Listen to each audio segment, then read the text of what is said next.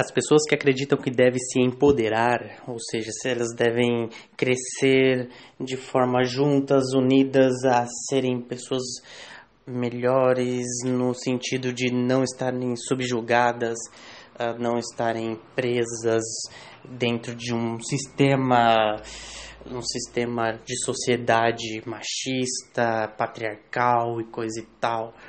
São pessoas muito orgulhosas, porque vocês geralmente não percebem, a maioria das pessoas não percebem que o orgulho tem duas formas. O orgulho ele pode ir por cima ou por baixo. O orgulho pode ser daquele cara que se acha superior ou daquele cara que se acha inferior. Se você se acha inferior em alguma questão, principalmente moral ou cívica, alguma coisa assim, você é orgulhoso. Se você se sente inferior, você é orgulhoso. Porque na medida que você acha que existe distinção entre as pessoas, entre os seres humanos, existem seres humanos que são mais valiosos do que os outros, isso é orgulho, né? Quando você fala eu sou inferior, você está falando que alguém é superior.